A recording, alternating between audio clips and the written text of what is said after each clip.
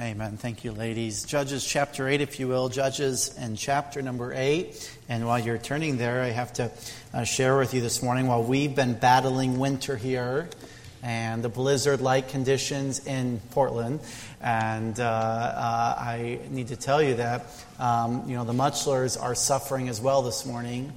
And they wanted me to share with you, actually they didn't, but I'm going to share with you, that they're ministering in Florida this morning, and it's supposed to be the warmest it's been in February in a long time. It's supposed to be in the upper 80s. So pray for them as they seek to minister there.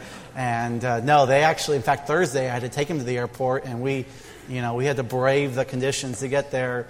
And it was it's been a fun journey for them, but they got there and going to try to spend a couple extra days maybe in the sun, which they deserve it. But anyways, I thought I'd share that with you today.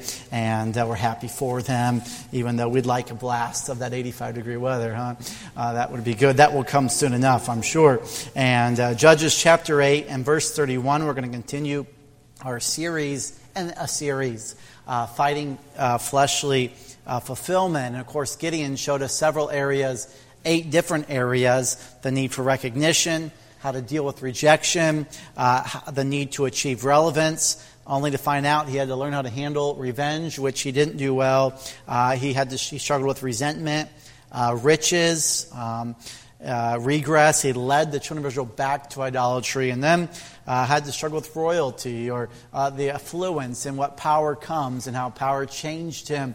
And we're going to look on some more today. Even though Gideon's passed, we're going to see this played out through his son. And so we'll see his son picked up on some things from his dad that his dad probably wished he wouldn't have, but he did. And we're going to see how that affected the children of Israel even more. And so without further ado, if you could stand to your feet, we'll read the scripture this morning, and then you can be seated. We'll start in verse number 31 of chapter 8, and we'll read through a few verses of chapter 9. And his concubine that was in Shechem, she also bare him a son, whose name he called Abimelech. And Gideon the son of Joash died in a good old age, and was buried in the sepulchre of Joash his father in Ophrah of the Abiezrites. And it came to pass, as soon as Gideon was dead, that the children of Israel turned again, and went a-whoring after Balaam, and made Baal-berith their god. And the children of Israel remembered not the Lord their God, who had delivered them out of the hands of all the enemies on every side, neither showed they kindness to the house of Jerubbaal, namely Gideon, according to all the goodness which he had showed unto Israel. And then chapter 9, verse 1, and Abimelech the son of Jerubbaal went to Shechem unto his mother's brethren, and communed with them, and with all the family of the house of his mother's father, saying, Spake, I pray you, in the ears of all the men of Shechem, whether it is better for you, either that all the sons of Jerubbaal, which are 70 persons, reign over you, or that one reign over you. Remember also that I am your bone and your flesh. Lord, we sure do love you. Thank you for loving us, and thank you for the opportunity we have to be in your house this morning. Thank you for those who are able to make it today amidst the wintry conditions. Lord, be with those in our children's ministry, our nursery, and Lord, be with those in our teens, Lord, upstairs. I pray that they'll hear from you today, from the people you have preaching the gospel to them. I pray you'll be with those who are here in the service today. May we open up our hearts and ears to you. Be with those who are maybe tuning in online and aren't able to be here today due to work or health maybe, or just the weather conditions. I pray that they'll know that you're real and you'll hold them close today. I pray that you'll help me to get out of the way, and may you flow through me. And Lord, may you give me the words to say. We definitely need you, Lord. We've got to have you today. We sure do love you, Lord. In Jesus' name, amen. You may be seated. A tired old pastor was at home resting, and through the window he saw a woman approaching the door. She was one of those too talkative people, if you've ever met one of those, and he was not anxious to talk with her. He said to his wife, I'll just duck upstairs and wait until she goes away. An hour passed, and he tiptoed to the stair landing and listened. Not a sound. He was very pleased, so he started down, calling loudly to his wife, Well, my dear, did you get rid of that old bore at last? The next moment, he heard the voice of the same woman call her, and she couldn't possibly have missed hearing him. 2 steps down, he saw them both staring up at him. It seemed truly a crisis moment. A quick thinking pastor's wife answered, "Yes, my dear. She went away over an hour ago, but Mrs. Jones has come to call in the meantime, and I'm sure you'll be glad to greet her." And, there's times in our life where we stick our foot in our mouth, is it not? And there's times in our life where we say things and we immediately regret it. There's times sometimes we act in ways that really aren't pleasing to the Lord. And we see that in the life of Abimelech. He gets himself into a pickle, but mainly because he allows his fleshly desires, his fleshly needs to be fulfilled instead of what God would have for him to do. And I think it's important today that we learn from his life. And we don't necessarily emulate what he did, but we try to learn what not to do today. And what's interesting is Abimelech is the first person here that's mentioned in Scripture that is not a God-appointed judge. He tries to insert himself into the very leadership role that only God had the capability of filling. He was really a false judge. He was really one who was put there by his own account and some of the people's account, and not by God's choosing. So if you're writing this morning, we see 4 different areas today that we can learn from him and we can help apply in our life. Of course, the 4th point isn't so much learning from him, it's learning how we should respond to someone who is filled with fleshly fulfillment and trying to lead us astray. And so number 1 this morning, if you're writing, we see the lack of remembrance. The lack of remembrance. If you remember from last week, this all started from Gideon's golden ephod. He was, of course, asking a request for people to give money. He did not want to be king. They asked him to be king. He says, "I will not rule over you. Only God will." But then he starts living the rest of his life, living like a king without the leadership responsibilities. And we see that he gets all this money. It's almost $2 million in today's terms of money from the Ishmaelites. And he takes all this money and he beats it down into this golden ephod and he puts it on. It's only something the priest should wear. And the ephod already was a beautiful piece. And it was a symbol that shows that you can get to God through the priest. But Gideon wants to have that on himself. And we see instead of being in Shiloh where the temple was and the tabernacle was, he tried to bring it to Ophrah, which was his place of living. And he wanted to also get more power and control from the Ephraimites, which had Shiloh in its midst. And he wanted to be more powerful and hold the power strings, if you will, not just physically, but on the spiritual aspects. And we see that he made this ephod, and all Israel, verse 27, went thither a-whoring after it.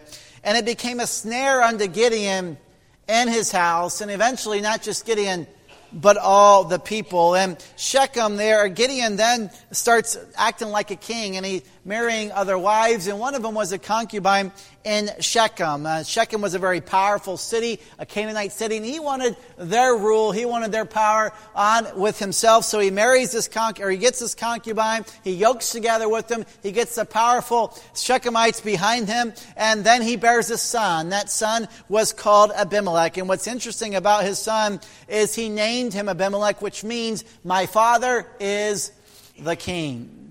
And of course we know that God was really the king, but Abimelech, like his other brothers, gets used to living as a prince. And from birth, Abimelech becomes an outsider, if you will, to the rest of the kids and the family, because he's not true. He's kind of come from a concubine, if you will, but he did not maybe stand to inherit much, but he did get the feelings of royalty. He get the opportunities that the other boys got, and he got used to them. But it's interesting, after Gideon passes, the Bible says in verse 33 that the children of Israel turned again and went a-whoring after Balaam and made Baal-berith their god. And Baal-berith there means a new covenant. So literally, the children of Israel made a new covenant, not with God, but with Baal. And they basically forsook their covenant that they had made with God. But it's interesting that God never forgot the covenant he made with Abraham, with his people. And it shows us that we can turn from God, but God never turns from us. And it's interesting today that Gideon passes away and the children of Israel turn from him and they go a-whoring after Balaam.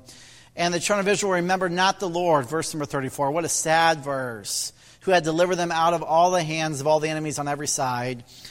And because they've been encouraged by Gideon, the children of Israel now find themselves wholeheartedly embracing Baal worship. And Matthew Henry says, no wonder if those who forget their God forget their friends. And the children of Israel, in verse 35, neither showed they kindness to the house of Jerubbaal, namely Gideon, according to all the goodness which he had showed unto Israel. And what's interesting to me is that now Abimelech and now all the brothers of his that are Gideon's children go from living the life of a prince of power and affluence and wealth to not having anything. People forgot about him. And Abimelech did not forget about that posh lifestyle, and he wanted it back. And he knew that he would have to act, and he would have to act fast. And so we see this morning that Shechem, of course, is the fresh apostasy center. This is where the wickedest people are in Israel, the people who have moved on from God and now is appointed judge. And before we get into Abimelech, may we see this morning that these people forgot to remember the Lord their God. We say, well, how can they do that? I mean, God led them out of Midianites. How in the world could they do that? Well, may I say this morning, F.E. Marsh described what the children of Israel had forgotten. They'd forgotten the deliverances of the Lord. In Deuteronomy 5:15, and remember that thou wast a servant in the land of Egypt, and that the Lord thy God brought thee out thence through a mighty hand and by a stretched out arm. Therefore the Lord thy God commanded thee to keep the Sabbath day. They had forgotten the very deliverances of God. But not so much the deliverance of God, they also forgot the way in which God led. Deuteronomy 8 verse 2, for the Lord thy God bringeth thee into a good land, a land of brooks of water, of fountains and depths that spring out of a valley and hills. And every time the children of Israel followed the Lord, they got to enjoy that bountifulness. But every time they lost track of the Lord and started following after Baal and their own selfishness, they started getting into a world of hurt. And so we see they forgot the deliverances of the Lord, the way he had led, and the blessings he had bestowed upon them. They forgot the victories he had won. They forgot the encouragements he had given through Joshua 23 and verse number 14. It's so interesting to me that the children of Israel forgot everything good God had done. And we look at those people and say, what are you thinking? May I say today, we're all guilty of forgetting, are we not? There's a story about a man named Sam. He stopped for gas in Montgomery, Alabama. The story goes on, it's a true story by the way, that he drove more than 5 hours before noticing he had left someone behind. And that person was none other than his wife. So at the next town he got to, he asked the police to help him get in touch with her. This was before they had cell phones. Sam called his wife, who the police had found, to tell her he was on his way back. That's a good move, okay? And while he was on the phone call, Sam admitted with great embarrassment that he hadn't just noticed she wasn't gone. He didn't even notice her absence for 5 hours. Could you imagine admitting that to your wife? Talk about living in the doghouse for the next 10 years, okay? How in the world did Sam forget his wife? I don't know. But I do know something, that we all can do that with our relationship with God, can we not? We actually failed to remember the one who created us. Oftentimes we'll forget about the very one who redeemed us. Oh, we will not say we did, but our actions prove that way. And how is this possible? I don't rightly know how we can forget about God's deliverance. I don't really know how sometimes I've forgotten about the way God wants me to go. Sometimes I've forgotten about the encouragement he's given me, and I've forgotten about the victories. I've often forgotten even about the blessings he's given me. How do I do that? I don't know. How do you do that? I don't know. But I do know one thing. We're all guilty of forgetting. And I think maybe we need to understand that when we serve an idol or we chase after something that takes the place of God's presence in our life, we can become into an intense relationship with it. By the way, idols always use us. They never benefit us. They do not truly care for us. God does not merely want us to know and obey him as a citizen obeys a king, or as a sheep follows a shepherd because he doesn't want to feel the hook, shepherd's staff. I think God instead wants a relationship with us that a husband has with his wife, a relationship they're continually building and getting closer together. And God wants that same relationship with you and me. He wants you to seek after him. By the way, when you seek after him, he'll be found. He wants you to spend time with him. He wants you to have that sweet relationship with him. He wants you to know that he is there. He wants to know that you're right there. By the way, our leaning characteristics will keep us from this. Psalms 51 verse 5, behold, I was shapen in iniquity, and in sin did my mother conceive me. Jeremiah 17:9, the heart is deceitful above all things and desperately wicked. Who can know it? Mark 7 verse 21 tells us what we're capable of doing. For from within, out of the heart of men, proceed evil thoughts, adulteries, fornications, murders, thefts, covetousness, wickedness, deceit, lasciviousness, an evil eye, blasphemy, pride, foolishness. All these evil things come from within, the Bible says, and defile the man. Jesus was teaching his disciples that. When you think of the disciples struggled with that, who lived with Jesus 24/7 for 3 years, we also can struggle with that as well, even though the Holy Spirit dwells within us as Christians. We see this morning that we all have the capability to forget God. But may I encourage us to spend much time with God on a daily basis, and we will not fail to remember him. And so we see this morning the lack of remembrance, but as we continue on, we see also the need to rule here, the need to rule. We get into chapter 9, verse 1, the Bible says, and Abimelech, the son of Jerubbaal, went to Shechem unto his mother's brethren. Now keep in mind, as I mentioned earlier, that this young man did the one thing that never had been done yet. God had always appointed a judge, but he was trying to insert himself as the judge and as the leader of his people. He's trying to grasp rule for himself. He knows that he cannot do it on his own, so he goes to the most powerful area, if you will, the powerful city, his mother's brothers, if you will, of Shechem, in Judges 9, verse 1. And he goes to Shechem unto his mother's brethren and communed with them and with all the family of the house of his mother's father, saying, and we see a necessary recruitment here, if you're writing, a necessary recruitment. He points out that he is a son of his king-like father and a kinsman of theirs. In other words, he says, I will have your best interest at heart if you put me in. I mean, all my other brothers don't know you like I do. In fact, we're of flesh with each other. My mom is your sister, and please understand that if I'm going to be this next ruler, I'm the best possible ruler you could have. And he says in verse 2, speak, I pray you, in the ears of all the men of Shechem, whether is better for you, either that all the sons of Jerubbaal, which are 67 persons, reign over you, or that one reign over you. Remember also that I am your bone and your flesh. And he contrives, and he's trying to stir up jealousy and alarm in them. It's interesting because Abimelech's brothers had never even tried to be the next ruler. I mean, Gideon denied it. They denied it too. But yeah, Abimelech's trying to deceive these men into thinking they're all going to come after you. They're all going to cry for their leadership, so you better just stick with me. Isn't that how Satan always tries to twist things, and Satan always tries to get us to believe a lie? But the Shechemites agree. The Bible says in verse 3, and his mother's brethren spake of him in the ears of all the men of Shechem all these words, and their hearts inclined to follow Abimelech, for they said, he is our brother. Basically said, well, whether he's a capable leader or not, he's our relative, so he's probably the best leader there is. And we see that their necessary recruitment turns into unnecessary roughness. Unnecessary roughness, if you're writing. Then they take money out of the church coffers to fund this coup in verse 4. And they gave him 70 pieces of silver out of the house of Baal-berith, wherewith Abimelech hired vain and light persons. Vain or light persons were bodyguards. They were spear bearers. And in fact, in the Hebrew, it's really the word that shows us scoundrels. It's really hired mercenaries. There is nothing moral about these men. They're simply men, attackers for hire. And they don't care what happens. I'm basically doing what I do as any other job. Give me money and I'll take care of business. The men of Shechem knew that Abimelech could not do this on his own. So they give him 70 pieces of silver and they say, go hire an army. So he does. He hires an army to set up his tyranny. May I just say today that the Shechemites are grasping here. They're doing whatever they're influenced to do, and they pick an awful leader.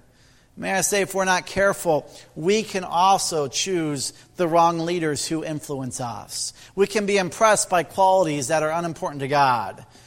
God does not prize popularity, humor, or academic intelligence. He doesn't even choose someone who always has a great personality. But what he's looking for is what Samuel tells us God said in 1 Samuel 16:7. But the Lord said unto Samuel, look not on his countenance or on the height of his stature, because I have refused him. For the Lord seeth not as man seeth, for man looketh on the outward appearance, but the Lord looketh on the heart. And God is looking for men who hold to his truth, seek to lead their family right, that are patient, self-controlled. We see this laid out for us as Paul admonishes Timothy in 1 Timothy 3:1-7, as he admonishes Titus and Paul's pastoral epistles in chapter 1, 6-9. God doesn't always want well-mannered, well-dressed, 21st century equivalents of Abimelech. No, he wants someone with the right qualities, the right heart, the right spirit, not the opposite. So we see this morning, when we choose leaders, may we choose someone who has God as their heartbeat. And who wants to please God with their life. One time, Andrew Carnegie was the wealthiest man in America. He came to America from Scotland, where he didn't have much. He did a variety of odd jobs and eventually led the largest steel manufacturer in the United States. And at one time, he had 43 millionaires working for him. Back then, $1 million was equivalent to $20 million today. A reporter asked Carnegie one time, how in the world had he found 43 millionaires to work for him? Carnegie responded that none of these men were millionaires when they came. The reporter asked, how did you develop these men to become so valuable to you, that you paid them this much money? And Carnegie replied, men are developed the same way gold is mined. When gold is mined, several tons of dirt must be moved to get an ounce of gold. But it doesn't go into the mine looking for dirt. One goes looking for the gold. And I think that's something that Jesus Christ can do, not necessarily for gold's sake. But I'm thankful this morning that when Jesus picked his disciples, he picked men that a lot of people didn't understand why. And may I say this morning, I'm thankful for a God who's still working on me to make me what he wants to be. And if we'll give our life to God, he finds the gold in us. He's the potter. We're just the clay. And he can mold and make us into exactly what he wants us to be. But Abimelech didn't want that. No. Abimelech wanted what his flesh wanted. My dear friend, when we follow the flesh, we're going to fail every time. But when we give God our life and allow him to work through us, through his word, through his Holy Spirit, through his workings in our life, he can get us to far greater heights than we could ever imagine. And so we see this morning the lack of remembrance. We see the need to rule. But I want us to see, number 3, the rekindled rage. And I call it rekindled because it's really the same thing his father struggled with. The Bible says in verse number 5, and he went unto his father's house at Ophrah and slew his brethren, the sons of Jerubbaal, being 70 persons upon one stone. Wow. What a mighty ruler. Abimelech, you're the man. How in the world did he kill 70 of his brothers on a stone? Have you ever thought about that? How does one man get all of his brothers and kill them by himself and his band of mercenaries? Well, many people believe that it was just like Absalom when he sees the opportunity in 2 Samuel 13, verse 23, of some local or family feast. Perhaps they were celebrating Gideon's great achievement and his call to God. And it was a yearly thing, a festivity that they had put in their family's history. And all the brothers came together and they were having a feast perhaps. And Abimelech brought his mercenaries and they captured them all. And one by one they killed each man upon the same stone.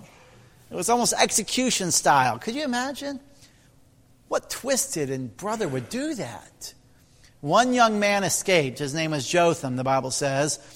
The youngest son of Jerubbaal was left, for he hid himself. Common among Oriental dictators, anticipating conspiracies, they would destroy their own brethren and their own kinsmen so that they couldn't have a chance for the crown. Isn't it interesting that Abimelech's own father killed his own countrymen in Succoth and Peniel? And now Abimelech is killing his own family, following in the steps of his father. May I encourage us today that our children are watching what we do. And just because they do wrong doesn't necessarily mean they're because of us. But what they see, they will learn. And may we get encouraged today by Gideon and Abimelech's life to try to lead them in the right path. We see that in verse number 6, because of this, all the men of Shechem gathered together and all the house of Millo and went and made Abimelech king by the plain of the pillar that was in Shechem. What would cause a man to be so twisted as this? Well, as the Peanuts cartoon Lucy said to Charlie Brown, I hate everything. I hate everybody. I hate the whole world. Charlie said, but I thought you had inner peace.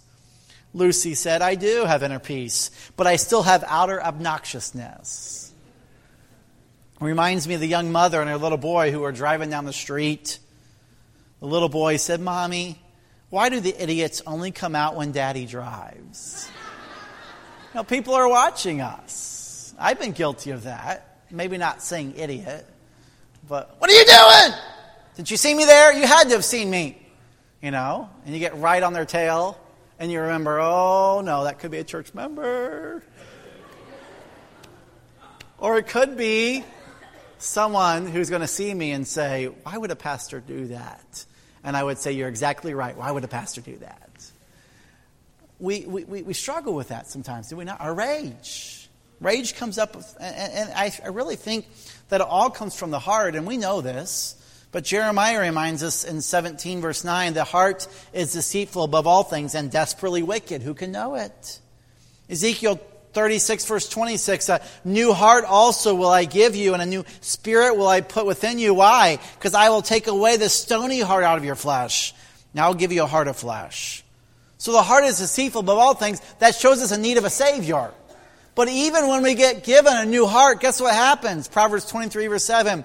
For as he thinketh in his heart, so is he. Even though you are saved doesn't mean you still doesn't have those things that well up inside you because of your thought life. And it's interesting to me that the result of rage is usually broken expectations.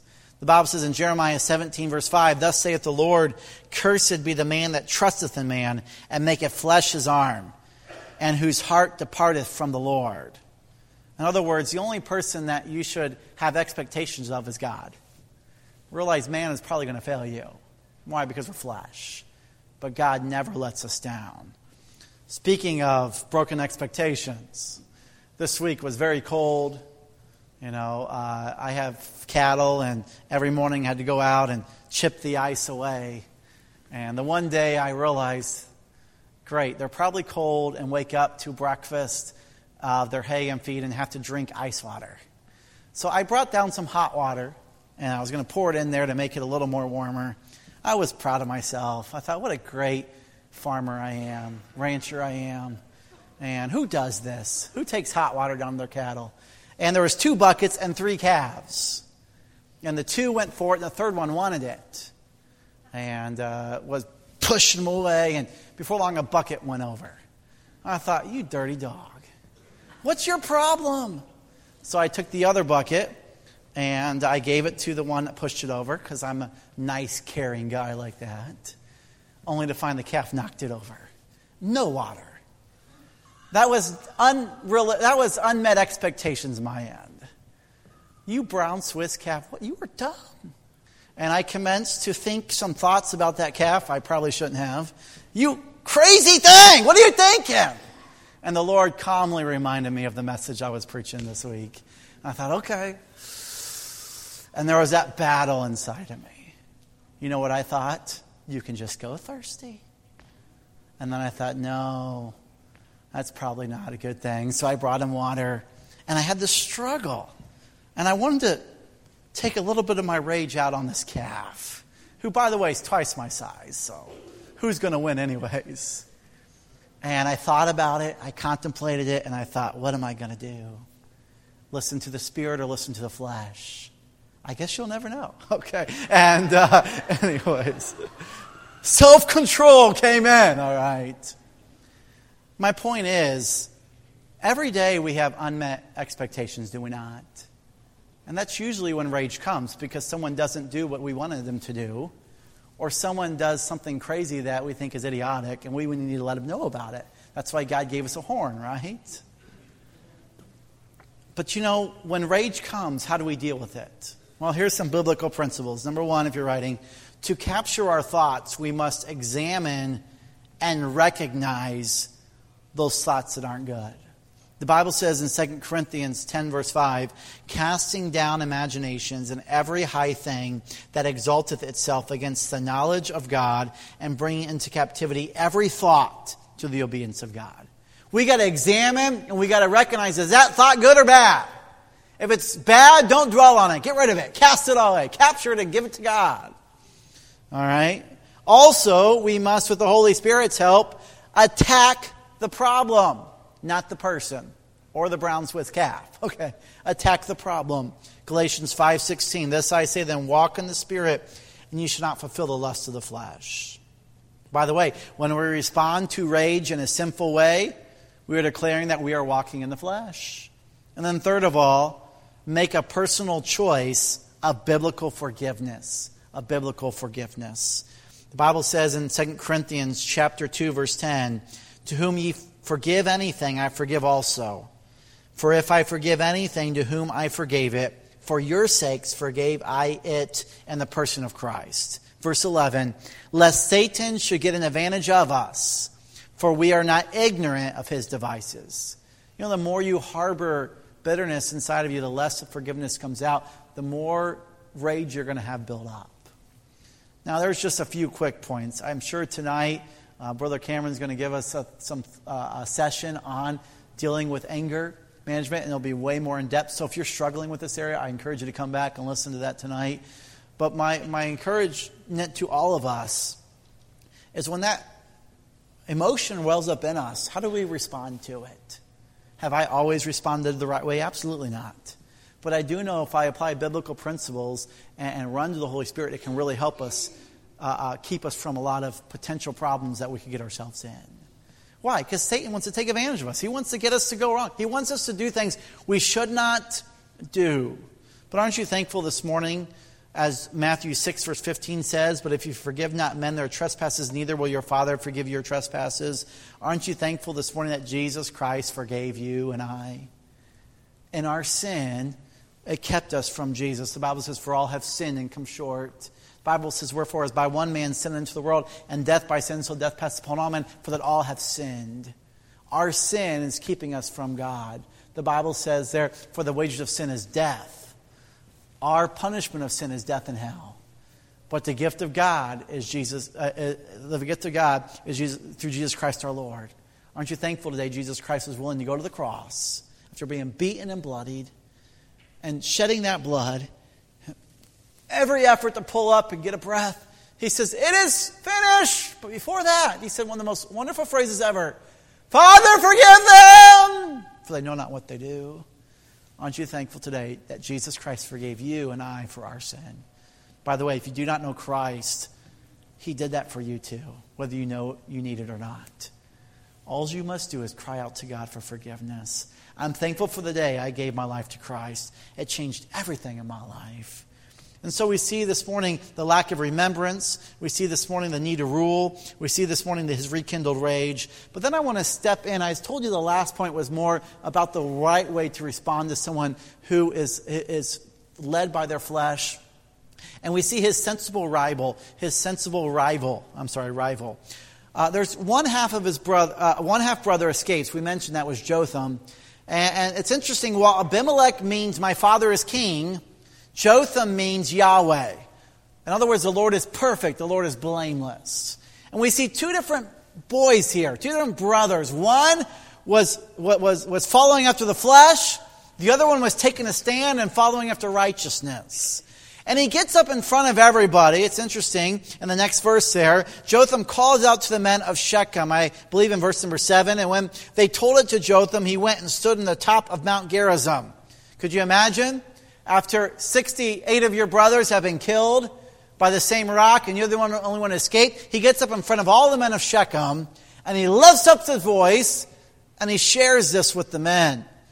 And the Bible says, and when they told it to Jotham, he cried and said unto them, hearken unto me, ye men of Shechem, that God may hearken unto you.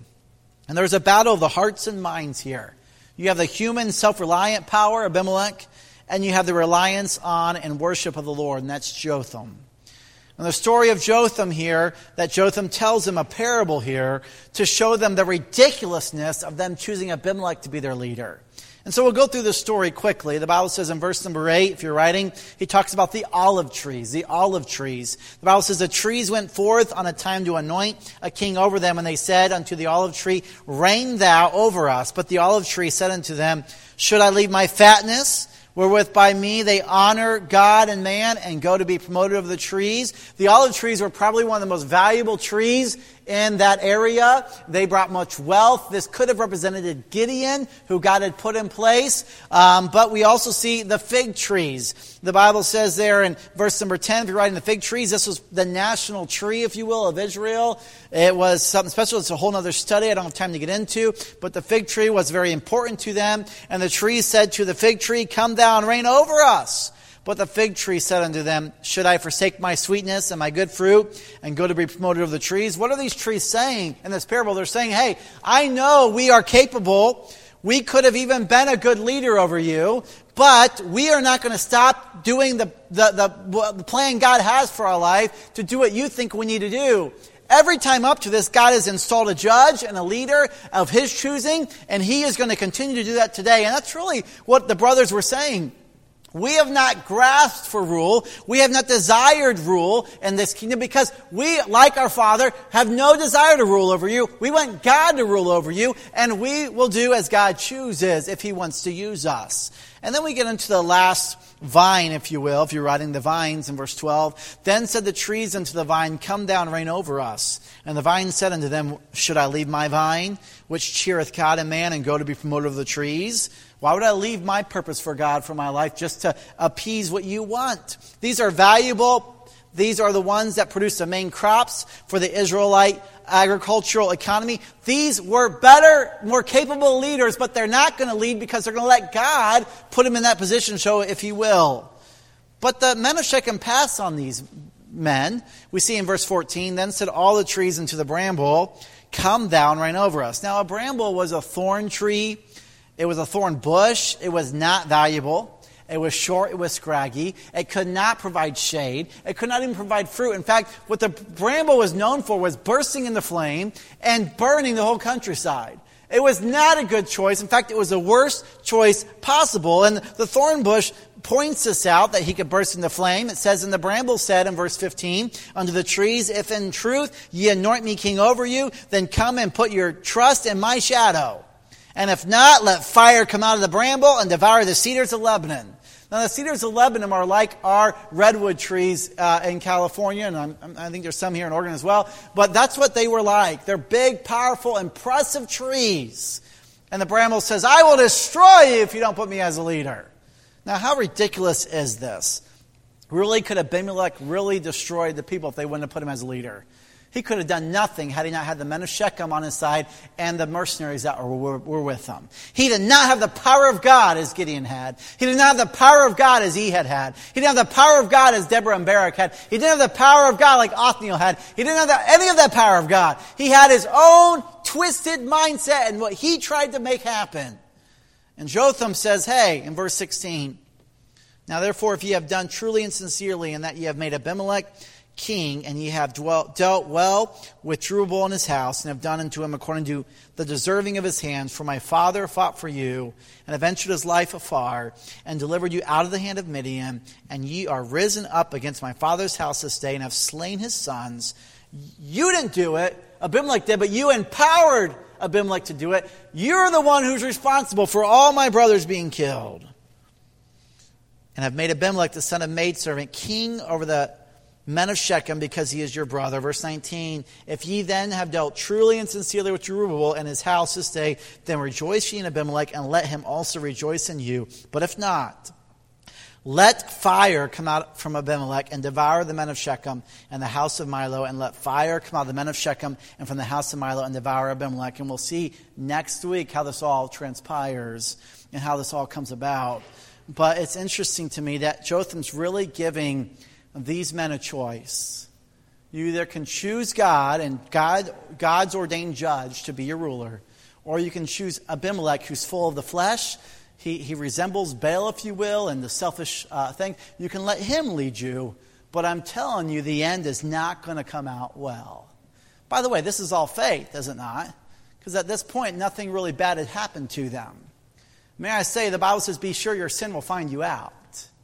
And though your sin, teenager, seems great right now, it can destroy you. It will destroy you. And though there's things that maybe you're flirting with right now, and God says, hey, don't do it. My word says not to. What's the big deal? Well, we're going to see next week how Abimelech, what happens to him. But may I say this morning, we're all faced with a choice. Joshua 24, verse 14. Now therefore fear the Lord and serve him in sincerity and truth, and put away the gods which your fathers served on the other side of the flood and in Egypt, and serve you the Lord. And if it seem evil unto you to serve the Lord, choose you this day whom you will serve, whether the gods which your fathers served that were on the other side of the flood, or the gods of the Amorites in whose land ye dwell.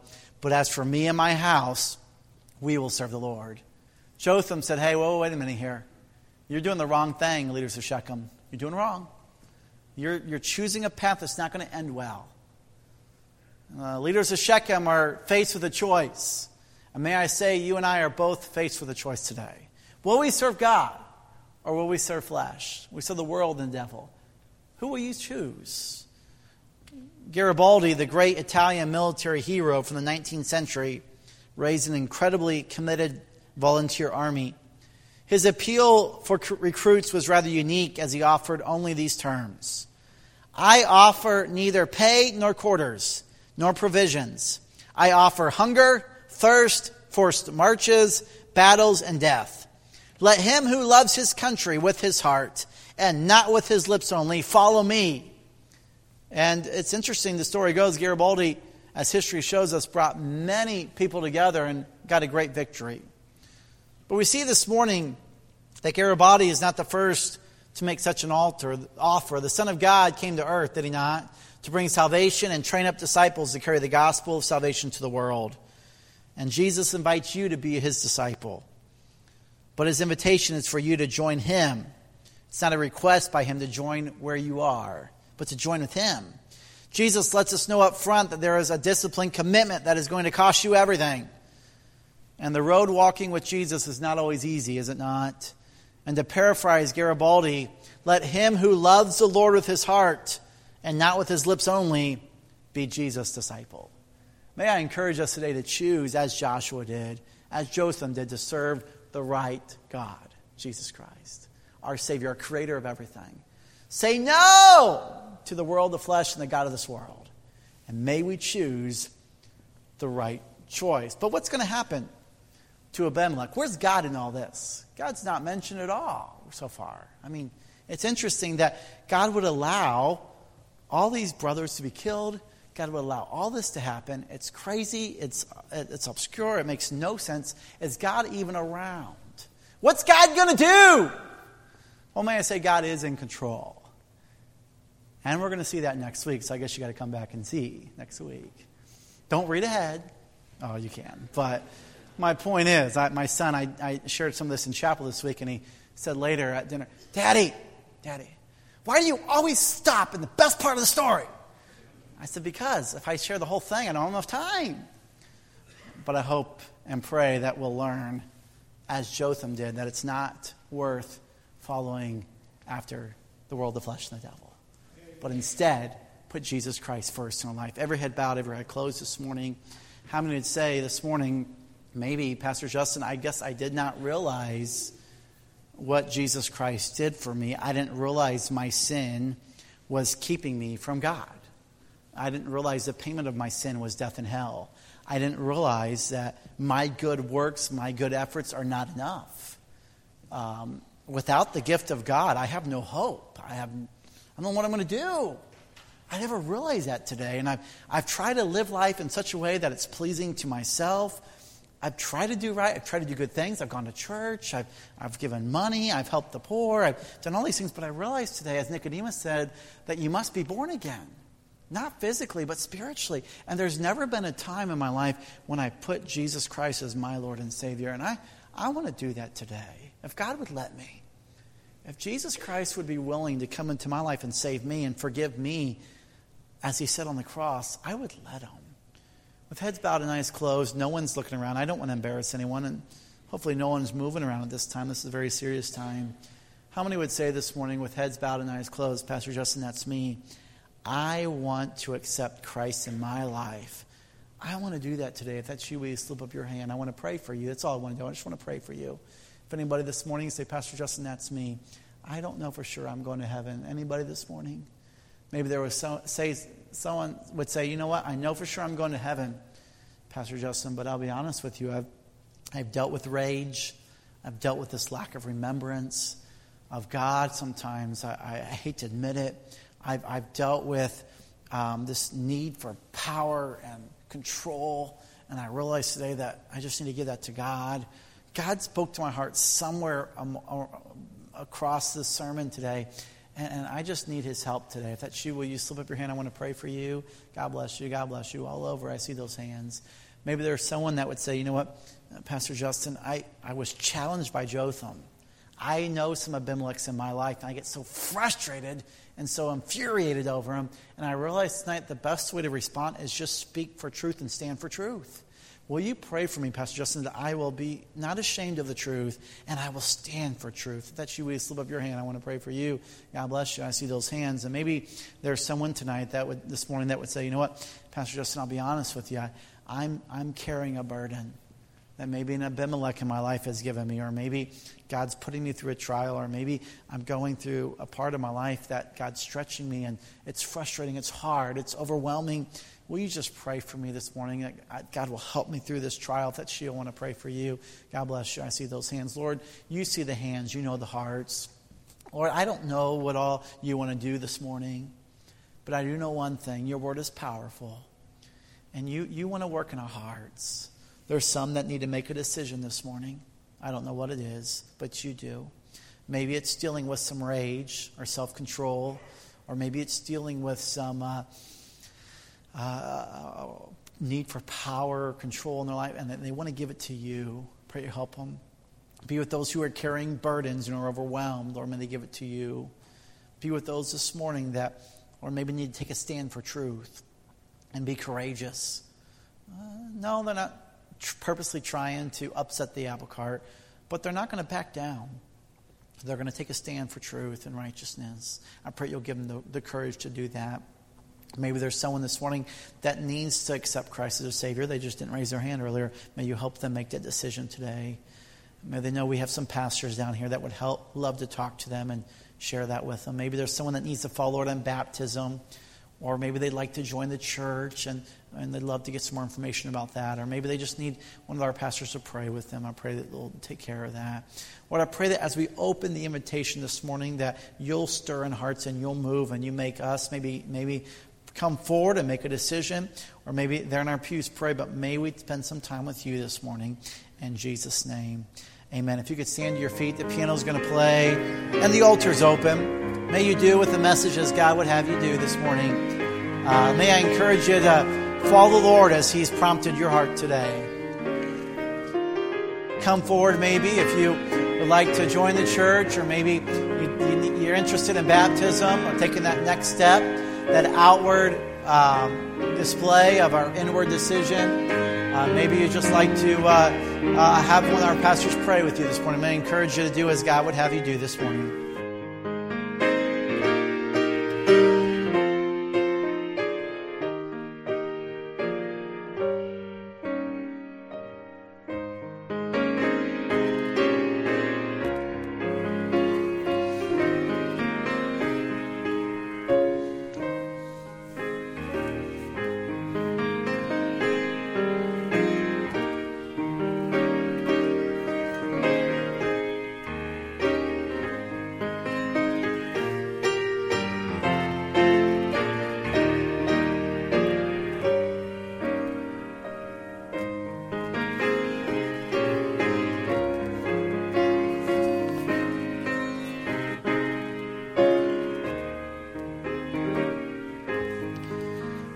You may be seated just for another minute or so. We have a video we want to share with you with some upcoming events. But before we do, Daniel Watts has come forward this morning. He got baptized a couple weeks ago, and he wants to officially join the church today.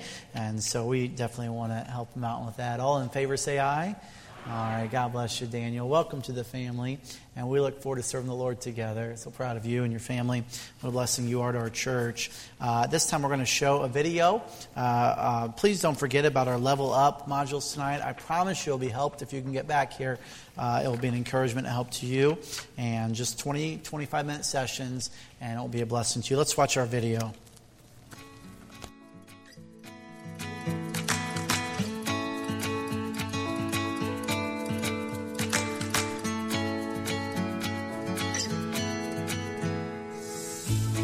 Good morning and thank you for joining us today. We hope this morning's service was a blessing to you. Join us tonight at 5 for our Level Up teaching and training modules. Come and choose 2 of the 10 modules on various topics from the lineup. Don't miss this special time of training with something for every Christian. We are looking forward to Youth Explosion. This public school youth revival will be on March 6th through 8th. As a result of this outreach, over 1,500 area teenagers have had the opportunity to accept Christ as their Savior. There are 2 ways to get involved. First, join us in prayer that God would bless our efforts and see many teenagers trust Christ as their Savior. Secondly, you can help us in giving as we prepare and plan this event. To donate, simply use a Youth Explosion envelope or designate Youth Explosion in your online giving. Join us next Sunday as we will be observing the Lord's Supper in the 5 p.m. service. Join us for a wonderful opportunity to help your child sing and develop their voices through our 2023 Children's Easter Choir. This is for children 5 years old through 5th grade. We will be performing during the dramatic musical production Almighty on Friday, April 7th at 7 p.m. and Sunday, April 9th at 11 a.m. Join us for practice on Sunday, March 12th at 5:30 p.m. If you are interested in having your child sing, please sign up at the welcome desk. If this is your first or second time here, we want to answer your questions and get to know you. Please fill out the Connect card in the pew in front of you and bring it to guest services as you exit the auditorium. We would love to meet you and you will receive a gift card. Have a great afternoon and we'll see you tonight at 5. Okay, remember 2 things. God loves you and this pastor loves you. We're praying for you. Hope you have a great week. You are dismissed.